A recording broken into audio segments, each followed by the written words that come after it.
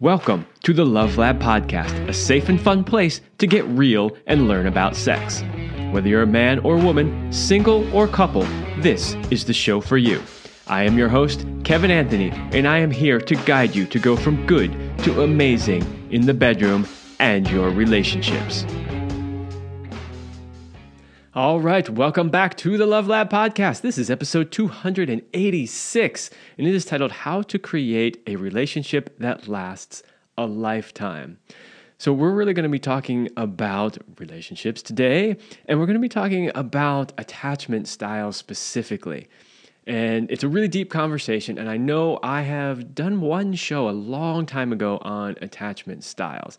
And while it was a good show, having read the book that my guest today has written, I think this is probably the best description of not only what attachment styles are, but how they get formed and what sorts of behaviors they lead us to and how they show up in our relationship. And so I'm really excited to have this conversation today because I've got some questions. But before we dive in, a short word from my sponsor.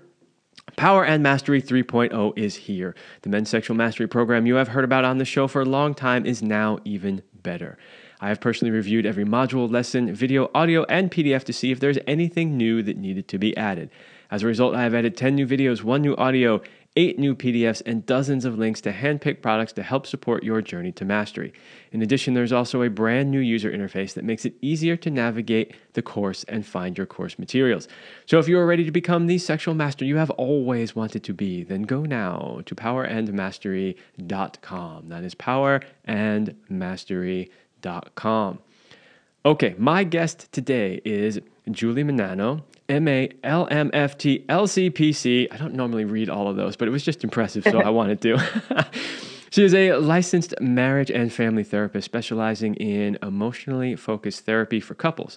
She also provides insight and advice for couples at The Secure Relationship on Instagram with over 1 million followers. She founded and runs the Bozeman Therapy and Counseling Clinic and the Secure Relationship Coaching. She lives in Bozeman, Montana with her husband and 6 children. With 6 children, I don't know how you have time to do any of this work, but you're doing it and it's great. So first of all, let me welcome you to the show. Thank you. And they are ages 22 down to 12. So they're kind of at that age where, you do a good job when they're little and things kind of get smoother as they get older, right? Right. So some that don't really need much help and some that still need a fair amount of help. Exactly. Lots of emotional help through the teens. So, yep, exactly. Which is what I'm good at. So awesome. Yeah. Okay. So today we're going to be talking about attachment theory. Now, a lot of people have heard about attachment theory. I myself have heard about it. I've read a bit about it. I had somebody on the show to talk about it a long, long time ago.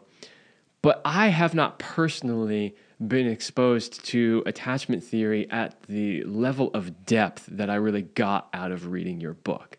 And so great. What I'm hoping that we can get across in this show for people is a deeper level of what attachment theory is, what the styles are, how they factor into our relationships, what the negative cycle is. I really want to do a deep dive. Now, obviously, it's only an hour show. There's no way that we could cover everything that's in this book, and we don't want to anyway because we want people to go out and actually read the book. However, I'm hoping that we can get a little deeper into all of that stuff. And so what I want to start with is, could you explain to the audience what attachment theory is? What is the theory of attachment styles? Sure. So the theory is that we all have this biological drive, just like we have a drive to eat, just like we have a drive to reproduce, to stay safe with, quote unquote, our tribe, right? And that's our close people. We primitive humans needed bands of groups of each other to create shelter, get food, take care of their young. And so without that drive to form these groups and stay safe within the group, that probably wouldn't happen. So our bodies have what we call this attachment behavioral system. And just like you are supposed to feel uncomfortable when you're hungry, so that will motivate you to go eat and stay alive. We're also wired to feel uncomfortable when our primary attachment relationships are feeling threatened, whether that's a real threat, our partner might leave us, or my partner is lying to me or not emotionally supporting me, or a perceived threat, meaning you grew up feeling kind of unemotionally supported. And so now you just kind of assume no one can really be there for you. The point is that we're wired to feel uncomfortable when these attachments are disrupted. And we're wired to feel safe and comfortable when our relationships are going well, when we feel like we have each other's backs, when we feel emotionally supported, when we believe that our partner cares about our needs and isn't going to up and abandon us. And so when things are going well, we big picture of the relationship, that means that we have a secure attachment. We really truly believe that our partner is going to be there for us to respond to our emotional needs, to show up for us when we really need them. And if that somehow gets disrupted, then what happens is you're walking around the relationship, not really knowing, is my partner really going to be there for me? Not really feeling seen, validated, understood consistently. And that's going to lead to a state of insecure attachment. So once we have this insecure attachment, now we have these subcategories, which are, how do you act on that insecure attachment? Do you want me to go forward, or? Well, hold on. We're going to get to what the actual attachment styles are, but I got another question before we get there. All right. I'm curious. So that's what attachment theory is. And now my next question is, I because I've read the book, I love when I get an opportunity to actually read the book before I interview somebody, because I have a much better understanding of what you're saying. So my next question is, the attachment styles themselves, they get kind of programmed into us at an early age due to different experiences we have, right? So I'm wondering, you don't have to go through each one and how each, but like maybe just give one or two examples of how an attachment style can be ingrained in us. Like what type of experience might create a certain type of attachment style? Sure. So someone who has an environment which I would call kind of emotionally impoverished, right? There's not a lot of emotional aliveness. If a child maybe early on shows up with fear or sadness or anger, the messages that they get from their environment, typically their parents, are going to be, there's no room for your anger. We don't get angry in this house. Boys don't cry, ignored, or not really responded to. Parents go into, let's just try to fix the situation so you don't have to feel bad. Any message that kind of helps them not really get in touch with their own emotions, learn how to put words to those emotions, and learn how to manage and talk about those emotions and help themselves in those emotions. The person who has that environment, and,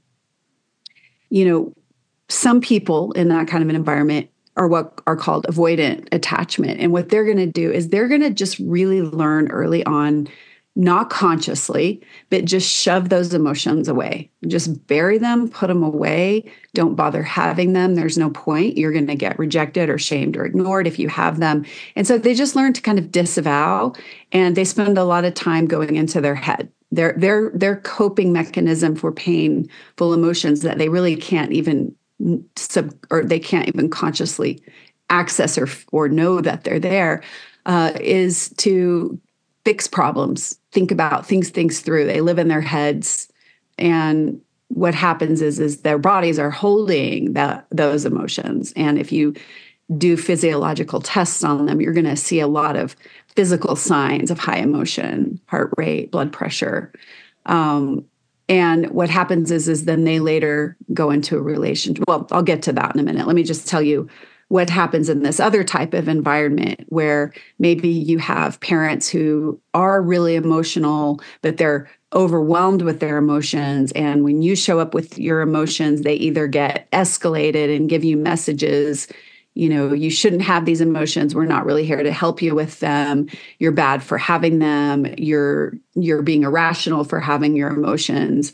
And maybe there are times when they get responded to in a good way for certain emotions or at certain times. So they kind of have this idea of what availability might look like, but they don't have it consistently enough to trust that it's real.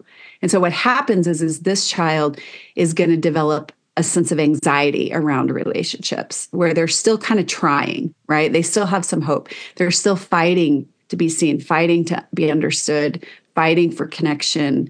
But they have learned that in order to get responded to, they have to get big, they have to get loud, they have to protest, or even if they don't get responded to with those things, they're still going to try. They're still going to have this fight in them.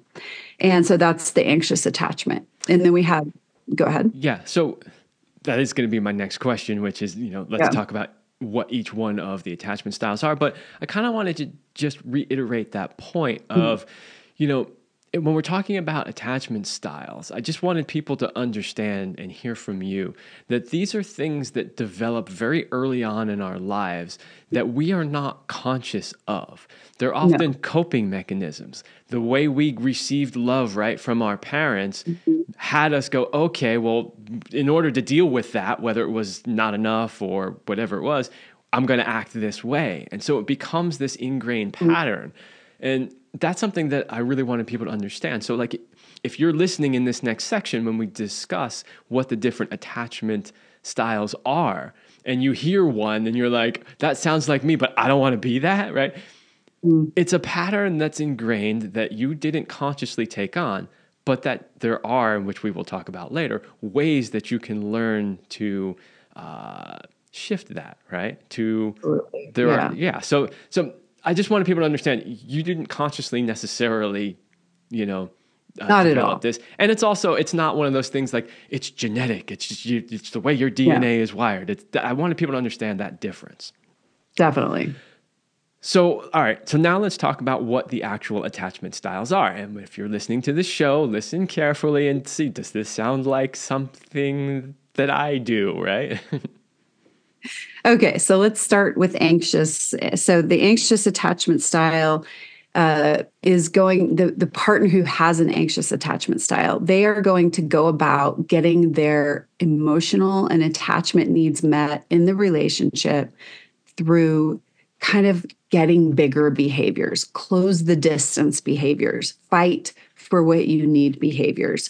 You're going to, they're sensitive to not feeling emotionally validated, which is a form of emotional abandonment. They're sensitive to fearing physical abandonment. My partner's going to just up and break up with me and up and leave. Honestly, I think it's probably more common to fear emotional abandonment, which can be kind of tricky because a lot of people hear, oh, you have a fear of abandonment. And a lot of times people think that's just physical abandonment, but this emotional abandonment component is huge with anxious attachment. It's when I show up with feelings, I'm going to get these messages that those feelings aren't okay. Those feelings aren't welcome here. Those feelings are going to be too much for me and I won't know how to handle you. You're too much. And so what happens is they're walking around with this pain, this core fear of abandonment.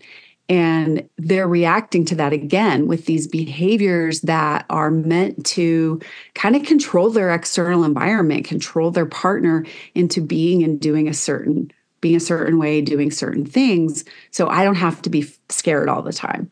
So if I'm not scared all the time, then my nervous system can settle and I don't, I'm going to feel better. Right. And so they do that in any number of ways.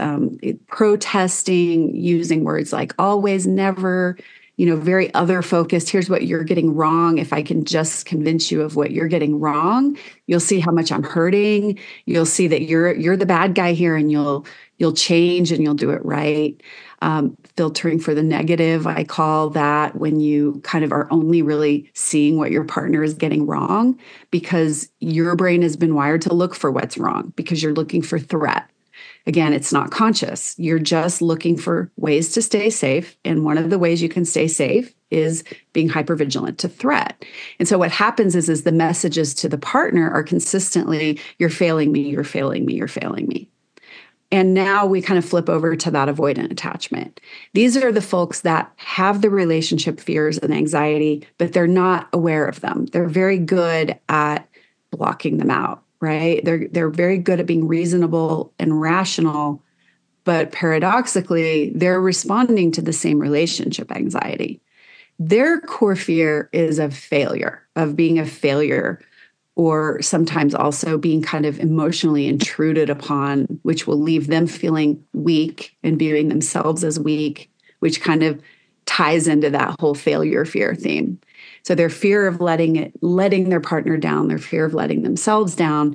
So when their anxiety starts to well up, they're able to keep this tight lid on it.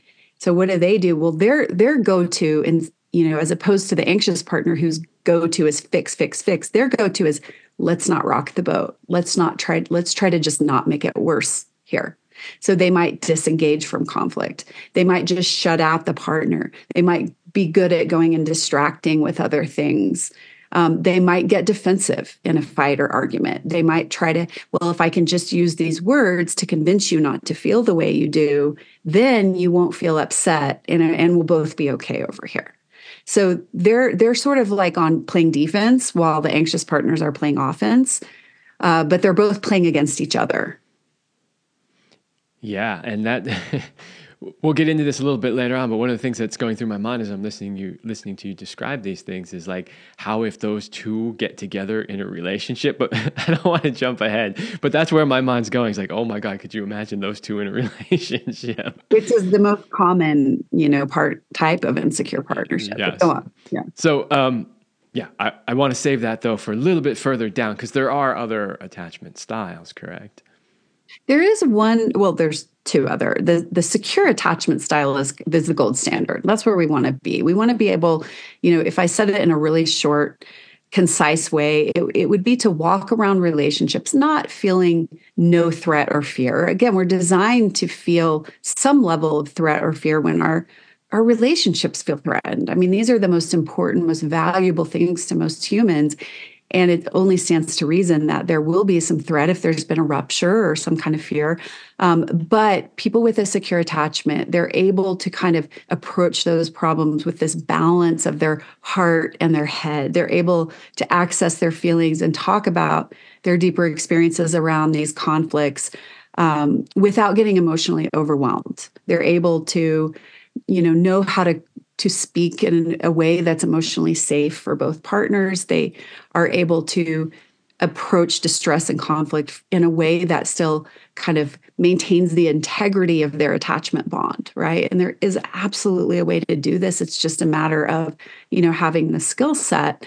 And many people grow up in environments where that's how they learn to be. I mean, I think it's probably in this day and age more common than not that people have, insecure attachments. But the people who grew up and have a secure attachment, they learned from, subconsciously from early on, hey, we can talk about conflict in a way that doesn't have to tear each other apart. We can work through problems. We're not going to bring a lot of shame into the relationship. And I want to connect with you. You're valuable to me, sending a lot of messages that, you're precious to me. And all of those lead to security. And then we have the, kind of the opposite extreme of that, which is a disorganized attachment. And typically with a disorganized attachment, there's not a lot of predictability to the way the person is going to respond to relationship stress. So when you have someone with a secure or an anxious or avoidant attachment, they're going to respond to relationship stress pretty predictably. The avoidant is going to shut down, stereotypical avoidant is going to shut down. The typical anxious partner is going to get anxious, try to close the distance, look at the phone obsessively, protest, try to resolve the problem right then and there.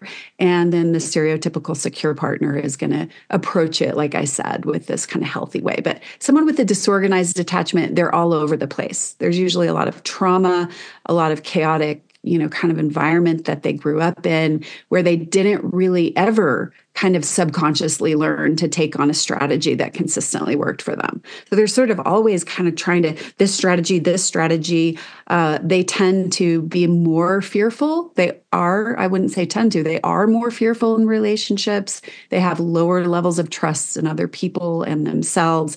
And that leads to more dysregulation in their bodies, and that's going to lead to more extreme behaviors, and again, often really unpredictable behaviors.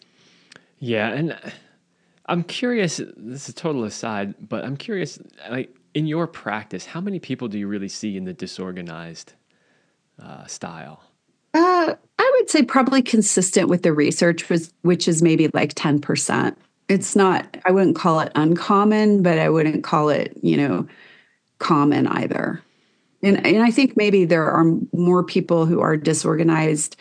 It's increasing for sure. Oh, no, that's interesting. So, because I would have assumed it's a small percentage. So, I'm not 8 to surprised to hear 8 to 10%. But that's 8 to 10% of those with an insecure attachment, not of the general population. Oh, okay. That actually does make a difference. I am somewhat surprised. Well, I guess I shouldn't be surprised to hear you say that it's increasing.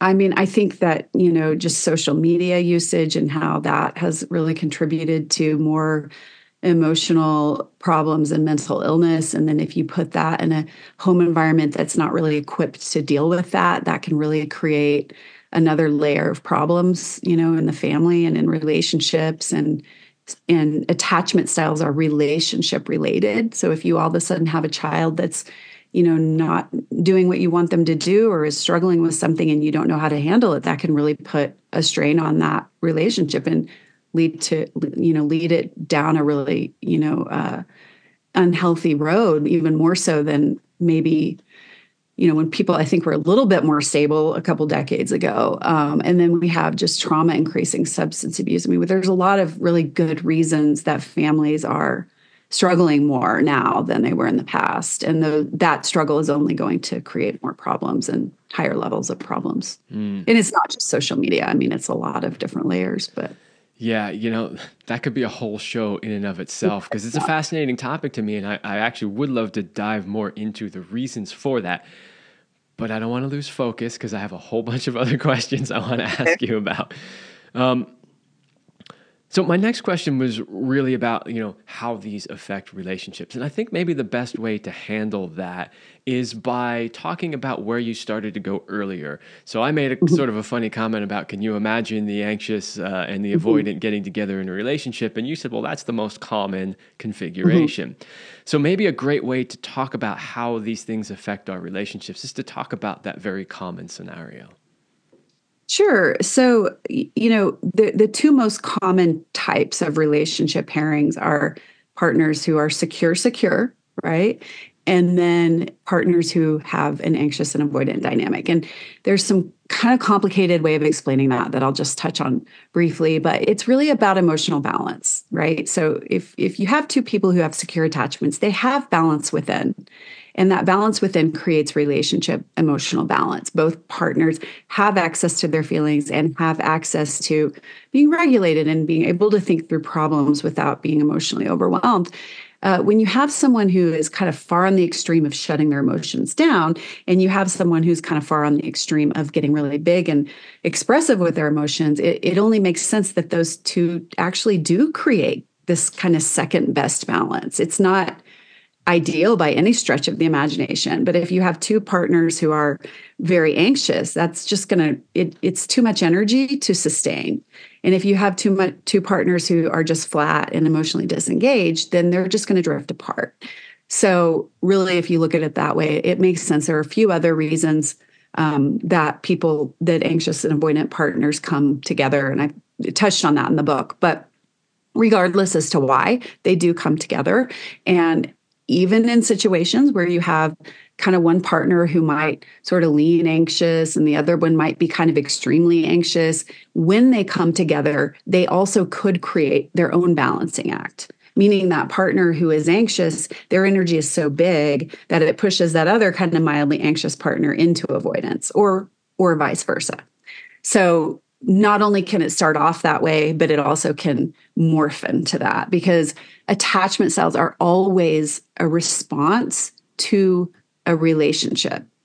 So most people are going to respond to their relationships in childhood and develop an attachment style and pretty much carry that throughout their relationships throughout life. But there are going to be people who get into an adult relationship and something going on in that adult relationship makes it make more sense for their nervous system to start adapting in a different way.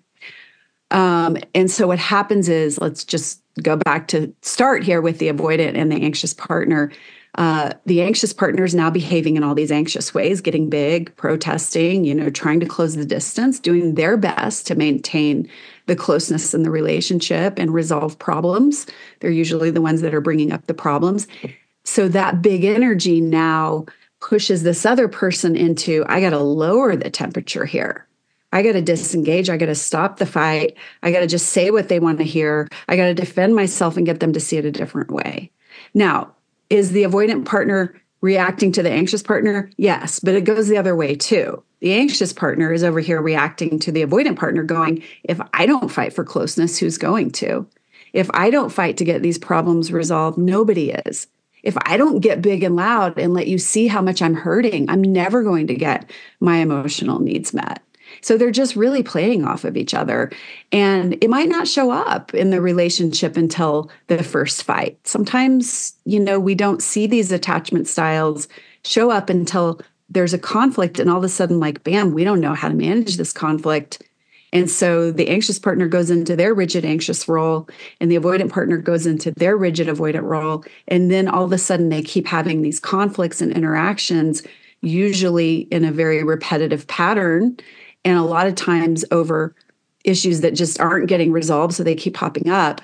And throughout these repeated interactions, they're just reinforcing each of their positions. And it gets more and more rigid over time, unless there's some sort of intervention where someone can come in and help them, start communicating in a secure way that leads to secure attachment.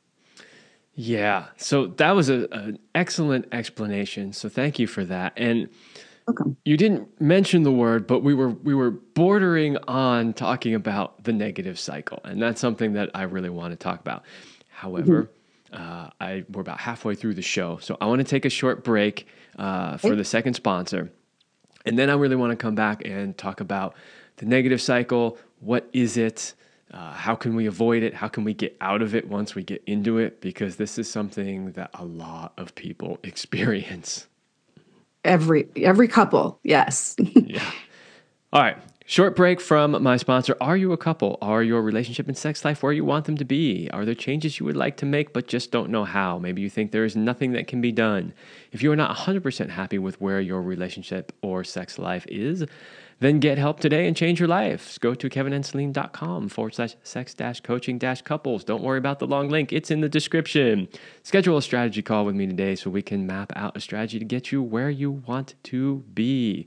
So go to kevinandceline.com/sex-coaching. Book your strategy call today. We can work on a lot of things through that program. So go check that out. Okay, I want to dive into the negative cycle. First, let's start with explaining what the negative cycle is, and then we'll go into, what is it? How does it manifest? How does it show up? Let's just start there. Okay, so the negative cycle it's going to start when the partners come together and they're either trying to resolve some sort of problem. Well, they are trying to resolve a problem in their relationship. They have a conflict. They see things differently. They want things from each other that they might not agree about. It could be sex. It could be finances. It could be parenting. It could be where are we going to live? It could be in-laws, or it could just be how much time are we spending together and how much emotional connection we're having. And what happens is that they haven't learned, neither partner has yet learned how to talk about conflict and to navigate conflict in a way that is what I call in the book attachment friendly and emotionally safe, right? So what happens is instead of being able to kind of, come at each other and say, hey, here's what's going on. Here's how I'm impacted. Here's the way I see things. And here's what I'm needing. And I respect where you're coming from. And I want to hear about your perspective too. They come at each other like we're against each other, right? And they might not even start that way. But all of a sudden, let's say they're talking about a topic and things are going smoothly. And then someone says, well, you shouldn't see it that way, right? Bam, there it is. What is the other partner on the receiving end of that here? My needs don't matter. I'm not being understood. I'm not being validated. And that causes a nervous system reaction because that says I'm under threat, right? It's not just about my need for this situation to go in the way that I would like, but it's all of a sudden about attachment security. Because to feel safe and close with our partners, we really do need to know we'll be understood. Our perspectives will be validated even if we don't agree, right? That my needs matter to you. And when that goes offline, for whatever reason, that partner is now going to have a nervous system reaction. Sorry, I didn't mean to interrupt you, but so what's happening here is something happens in the communication cycle when they're trying to solve a problem that triggers that underlying attachment style, right? Is that how that negative cycle starts? Yeah, I mean, I'll just fine tune that. It triggers a relationship threat and fear and other vulnerable feelings. And then that shows up as a style. It's what you do with it. An anxious partner that feels invalidated or gets that kind of nervous system reaction, they might react with getting loud in protest. Don't you tell me that I'm not seeing it the wrong way, or here you go again, your way is the right way. That's their way. They're not trying to push their partner away. They're not trying to be mean. They're trying to say, I'm hurting. I don't feel seen by you. It hurts really bad. I don't know how to get through to you. I never learned how to get through. I'm not really able to talk vulnerably either. So if I can just protest and get big enough and get you to hear me, you won't say that. You'll say, oh, I hear you. I get what you're saying. And your needs do matter to me. Now, someone with an avoidant attachment, when they get a relationship trigger, they get a message maybe like the partner isn't seeing the good they're bringing to the table. That's a really tender message for someone with an avoidant attachment. They might react with just not saying anything. They might, say something like, well, fine, we'll do it however you want, just to kind of turn the temperature down. They might get defensive and say, here we go again, I'm always the bad guy. So what happens is just bigger picture, is they're just bouncing these unmet attachment needs and emotional lack of safety and triggers back and forth. We're not talking about the topic anymore. Now we're talking about our relationship, our attachment security, our emotional safety with each other, our closeness with each other, our emotional trust with each other. And what you're going to see then, right, is now that conversation is driving the car. And they might start bouncing around from hundreds of different topics at that point. Well, this is just like when we were with your mom the other day. Well, your mom, what about my mom? What about the fact that you don't even talk to my mom? Well, you know what? If you would have been on time the other day at the birthday party, then I would have been able to talk to your mom. And so it just goes on and on. So what's happening is what they're really talking about is the emotional attachment material of their relationship. They're not talking about whatever the topic was anymore. And until that's resolved, that underneath stuff, nothing else is going to ever really get resolved. And that's a huge point that you bring up, because I think too many people, when they're in that situation, think it's about the actual thing that the person's bringing up, right? They think it's about because you were late, and they think it's about because, you didn't do this or you did do that. When in reality, it's not about those things. And if you can dig deeper and get underneath that and get to that core issue, then you can actually make some progress in solving the problem. Absolutely. Yeah, we don't ever want to ignore the problem. These things are real problems. And the goal is we really do need to resolve these problems. But we do need to do that and maintain our relationship bond and closeness. So we really can't get to those, like you said, we can't get to those problems unless we can communicate about them in a way that isn't going to take us offline. Yeah, well, we need to communicate them in a way that's not going to take us offline, and we need to know what the actual problem is. Because if we're just trying to solve that you won't talk to my mom or you showed up late, that's not the actual problem. Exactly. Yeah.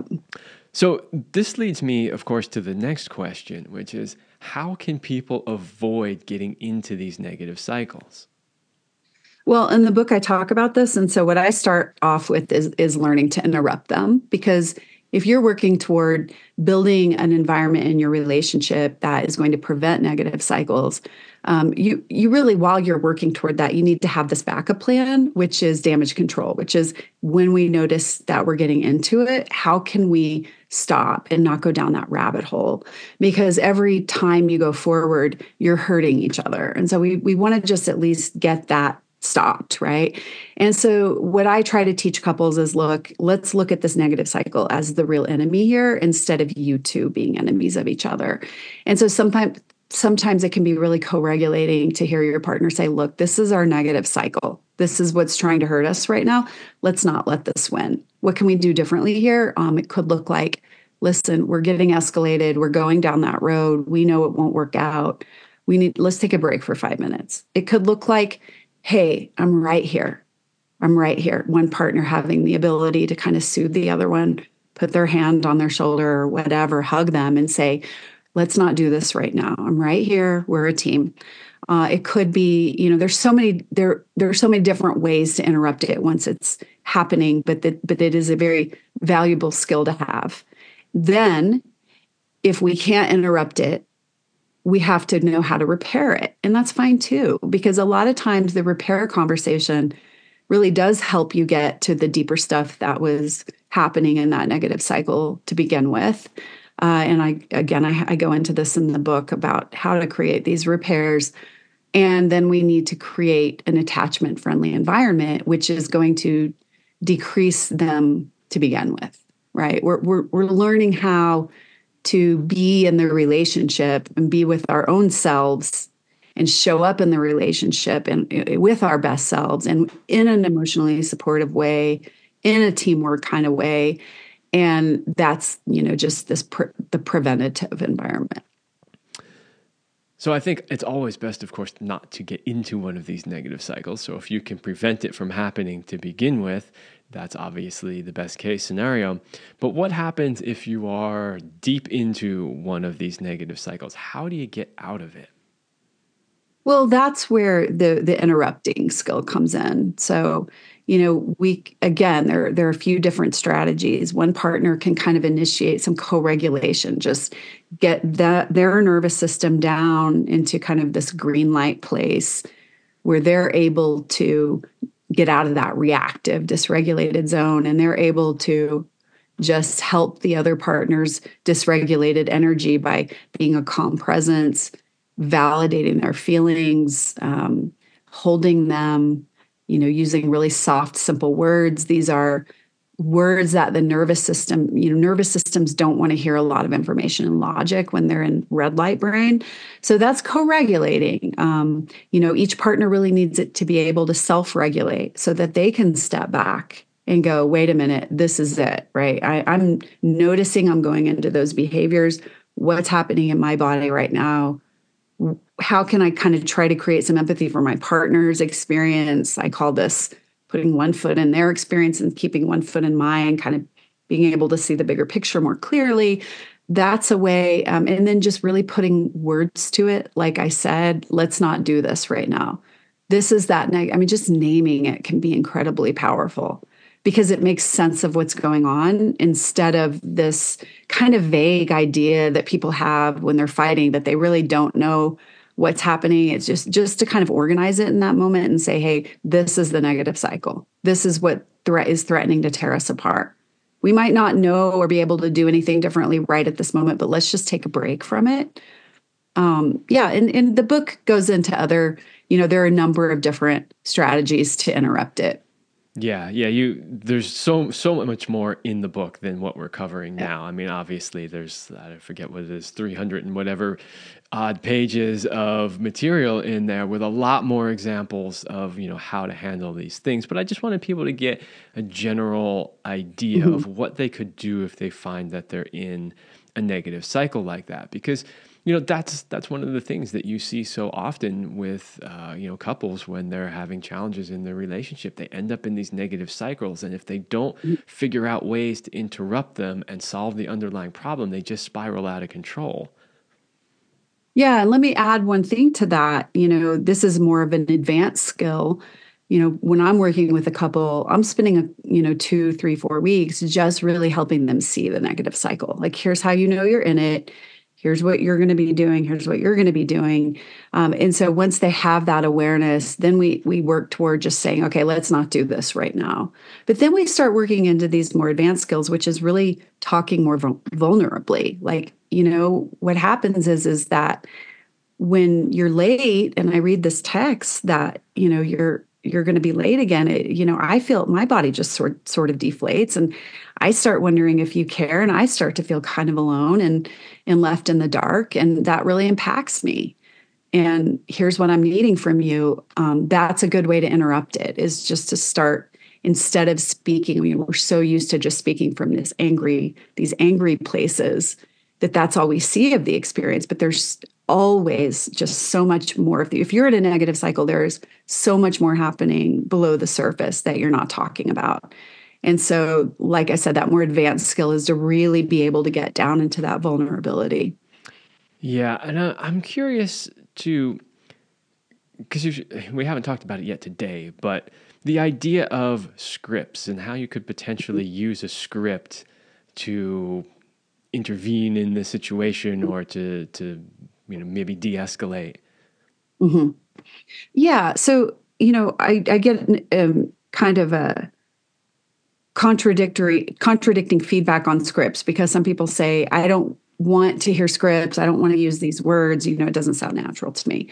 But on the other side, I get people who are like, give me more scripts. I love the scripts. I love the scripts. So when I was a young parent and I just had no idea what I was doing, I was reading all these parenting books and I was learning all these concepts, but I just didn't know how to put any of it into words. And I just really wanted someone to come along and give me the words for these different moments. And so that's really where I got this idea, is like, what I do with the people I work with in my practice is I do give them the words at the beginning of this work. I do help them put it into words, put their heartfelt experiences. And so I was, kind of trying to just give people another tool to put concepts to use practically, with the idea being, use the elements of this way that I've worded this, with validation, with speaking from self, with getting vulnerable, with setting a gentle boundary. Use these elements and make them your own. You don't have to say it in the exact word.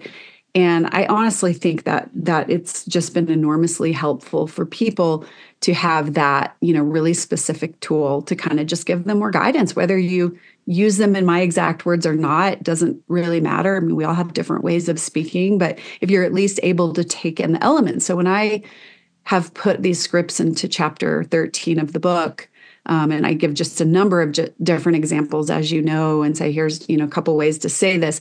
I always explain why. Here's why this phrase, I've chosen to phrase this in this way. Here's why it's a safe way to say this. So if people don't want to say the exact words, at least they can understand the, why I've structured it the way that I have.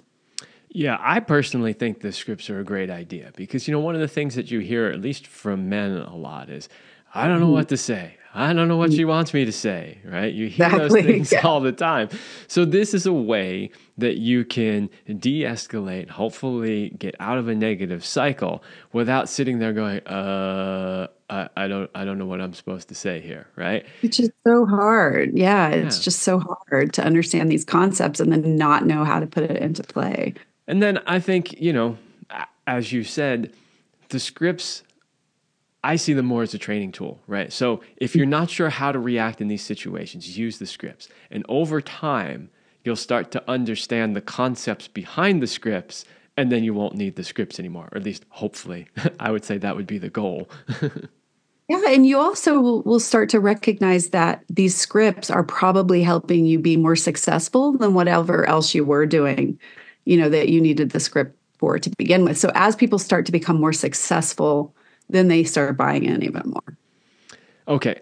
I got a bunch more questions, but I've got one more big one that's probably going to take up the rest of the time that we have here. Okay, hit me. And that is, I know this is a big question, so, you don't have to give me every detail of it. But basically, it is once we've identified that we have a certain attachment style and our partner has a certain attachment style, how can we go about meeting each other's attachment needs so that we don't end up in these cycles? Well, these are the kind of skills of emotional support. I have many of them all of them outlined in the chapter of the book about creating this attachment friendly environment. And so, virtually, some people with an avoidant attachment are more sensitive to certain triggers over the other, and over others, and same with anxious attachment. People can be more sensitive, but at the bottom of it all, we all have the same basic attachment needs. We all need to feel emotionally validated. We all need to feel understood. We all need to feel appreciated and respected. And that's not to say that we don't need to give those things to ourselves, but to feel close to another person, we really do need to have those needs met by them. I mean, think about it in reverse. If you were had a friend and you never felt heard, you never felt understood, you didn't feel respected, you didn't feel like they could really kind of get your feelings and understand how you're feeling, you couldn't feel close to that person, right? And so we have these needs that are requirements to feel safe and close with another person. And when it comes to our partnership, there's many, many different ways to communicate with each other in a way that can say things that they might not want to hear, but can at least express the message, I get you, I understand you, I'm hearing you, I understand that you're feeling this way, it matters to me, I care about your feelings. Showing basic respect, just showing basic manners. And so really what we're doing, I mean, it's really, I'm not saying it's as simple to implement, because sometimes there can be blocks that different couples have, but it really is at the end of the day a pretty simple theory. And the theory is that I need these things from you to feel safe. And if we're not able to create this environment where both of us are feeling this overall kind of felt sense of safety and closeness, and we're not able to repair these ruptures as we go, it's just going to make things a lot harder. And so, it's not, again, it's probably more of a problem than actually learning how to do it is getting regulated enough to do it in moments when you're really triggered. Yeah, that is the trick, isn't it? Yes. And I would say also, for people listening, it's going to take practice. You've Absolutely. probably spent, if you're 40 years old, you've spent 40 years of your life in a certain attachment style. You're not going to break that pattern overnight, right? So right. be gentle with yourself. When you get off track, just course correct and get back on track and just keep practicing over and over again. Eventually, you can get there. I wouldn't be able to do this work if I didn't believe that wholeheartedly. I mean, it just, people who have the access to the right information, the willingness and ability to be vulnerable, really they can, you can get there. It's not, I don't think it's as hard and as complicated as people think if you have access to the right help. Yeah. And, I always like to leave people on a positive note. And I think the positive note here is no matter which attachment style has been your sort of modus operandi for your whole life, through work, you can fix it. Absolutely. And these styles exist on a spectrum, right? So some people are more extremely anxious attached than others. And the journey is to go from, meet yourself where you are. You're there for a good reason. It didn't materialize out of thin air. Try not to shame yourself, because shame is what got you into the problem to begin with. And just work towards secure and recognize that it truly is a journey.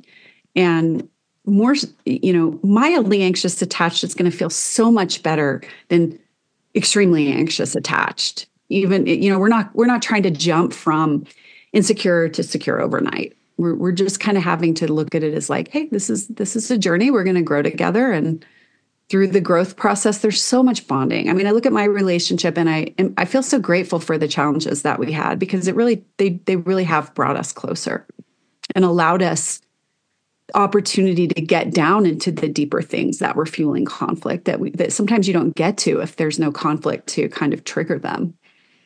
Yeah, sometimes that is true for sure. So, obviously, we've been talking a lot about the book as we've been going through the attachment styles. You want to tell people a little bit about the book and where they can find it? Sure. So it's Secure Love. I started 3.5 years ago. I started writing Secure Love. I poured my heart and soul into it. I thought it might take a month or two to write it when I started. That didn't happen. So it just, what it does is it starts with, explaining attachment theory. Again, my way of describing attachment theory is this is the closest science has come to really explaining with nuance how relationships work. I go into the attachment styles, and from there we go into these negative cycles, which is how these insecure attachments are practically showing up in relationships. Like, it's not vague. There's really specific ways that they're showing up. There's really specific ways that you can do different things, right? So next chapter is going to be full chapter about interrupting it. Next, we're going to do a full chapter about preventing them and how to create that preventative environment. And then the next chapter is how to repair them. And then we have some deeper stuff deeper injuries that couples may have experienced that just really shook up the trust, really shook up the safety, more than just snapping at each other, but we're talking about affairs, major situations where one partner really just did not show up for the other, substance abuse, anything that is really contaminating the trust and getting in the way of those partners doing new things, and how you can go through healing conversations. There are ways to heal those wounds, but a lot of times partners are talking about that healing process in ways that really make the wounds worse. And so once you kind of understand the concept of negative cycles, you can go into those wounds and talk about them outside of negative cycles. That's where the healing is. And then the end of the book is just other considerations, sex, substance abuse and mental illness. And then we go into scripts. And then in the appendix, I have a lot of charts of, here are these really common anxious behaviors and how they impact the relationship, and avoidant, and for people who want, more specificity. Yeah, so I have read the entire book. I thought it was fantastic. I have a very logical thinking mind, and it was very easy for me to step through it and just understand it. Like, I thought it was really well laid out. So if you're interested in attachment styles, how they're showing up in your life, negative cycles, how you can avoid them and get out of them, and how you can move from your insecure attachment styles to your secure attachment styles, I highly recommend getting the book. And I assume it's available in all major places where books are. It is available everywhere. Books are sold. It's, there's different countries. You can find it in almost every country. We've got multiple languages. It's highly accessible by pretty much globally. I noticed the copy you have behind you has a different cover than the copy I have. Yeah, this is the UK cover. Okay. UK, Australia, New Zealand, India. Got it. So in the US, they should see this cover then, right? So it should be easy for them to recognize if they go look for it. Absolutely. Yep. And I assume you also work with people as well, right? Is that something that people, if they're interested, could reach out to you? Absolutely. So you can go to my website, which is thesecurerelationship.com. I have a whole team of, they're all trained therapists, but we work as relationship communication coaches globally, not necessarily doing therapy, but doing the coaching to get to the secure attachment. I have a whole team. They're amazing. I mean, we're all trained with this type of work to do this attachment based work with couples. It's very structured. I didn't make this up. This is called emotionally focused therapy for couples. It's a very structured way of working. If you have that logical mind, it's not just sort of a free for all. It's got a beginning and it's got an end, and there's a lot of structure to it, which I think is great. And so if you want, personalized help, I think that's the way to go. Yeah, and the link for that will be in the description. Okay, I've got. But let me say one more thing. Yes. My Instagram account at The Secure Relationship has all of this information. It's free. It's disjointed. It's not organized. It's not as logically laid out, but it's all there. The book is, obviously more thorough and more organized. But if you really just don't want to buy the book, please go to the Instagram account if you need help. Yeah, well, if you're not going to buy a book or reach out and get help, at least get on the Instagram channel. Yes, please. You'll learn a lot. This is what I say to people all the time about my social media as well. I'm like, look, if you're not going to listen to an hour show every week, at least just go on social media and get the little sound bites. Absolutely. Anything you can do. Absolutely. Okay, so I got one last question for you that I ask all the guests that come on the show. It is completely unrelated to your book, and that is... Okay. The other questions don't make me nervous at all, but these... Yeah, you might get a little red for this one. So this is the Love Lab podcast, where we talk about sex, love, and relationships. And so the question I ask everybody that comes on the show is, what is your best sexual talent? Oh my God. Okay. I cannot believe this. What can I call my husband and ask him? Well, I don't know that we have time, but I'm you know what it is? I'm extremely passionate. Extremely. Just very passionate. Very, very passionate. You'll never be bored when you have sex with me. Not you. Apparently not. You have 6 children. Yeah. So. Right? How many times have I heard, do you have a TV? People say, did you have a TV or something like that? Well, you know what my answer for that is when people say that? I don't know if people still say that, but I came up with a funny answer, which is, yeah, we just watched a lot of porn on it. That's a good answer. Well, yeah. I have 0 kids and I haven't had a TV in 20 years, so I don't think it's TV related. I'm respect for you. All right. Well, I think this was a fascinating discussion. I really appreciate you coming on the show and even fielding that last question. By the way, that is a great skill to have. I just released a video on some friends. They have a dating social media and business. And so I just did a whole video for them on like 10 things that men think are really great in bed. And what you said was on that list. So. Oh, good. Yeah. I think I can vouch for that. My husband tends to, he can sense if it's not there and he doesn't like that.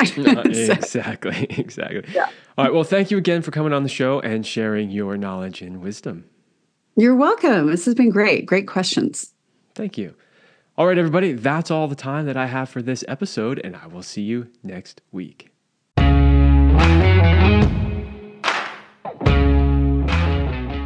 I hope you liked this episode of the Love Lab podcast. If you enjoyed this show, subscribe, leave us a review, and share it with your friends. And for more free exclusive content, join me in the Passion Vault at kevinandceline.com/vault. That's kevinandceline.com/vault. Thanks for listening, and remember, as Celine used to say, you're amazing.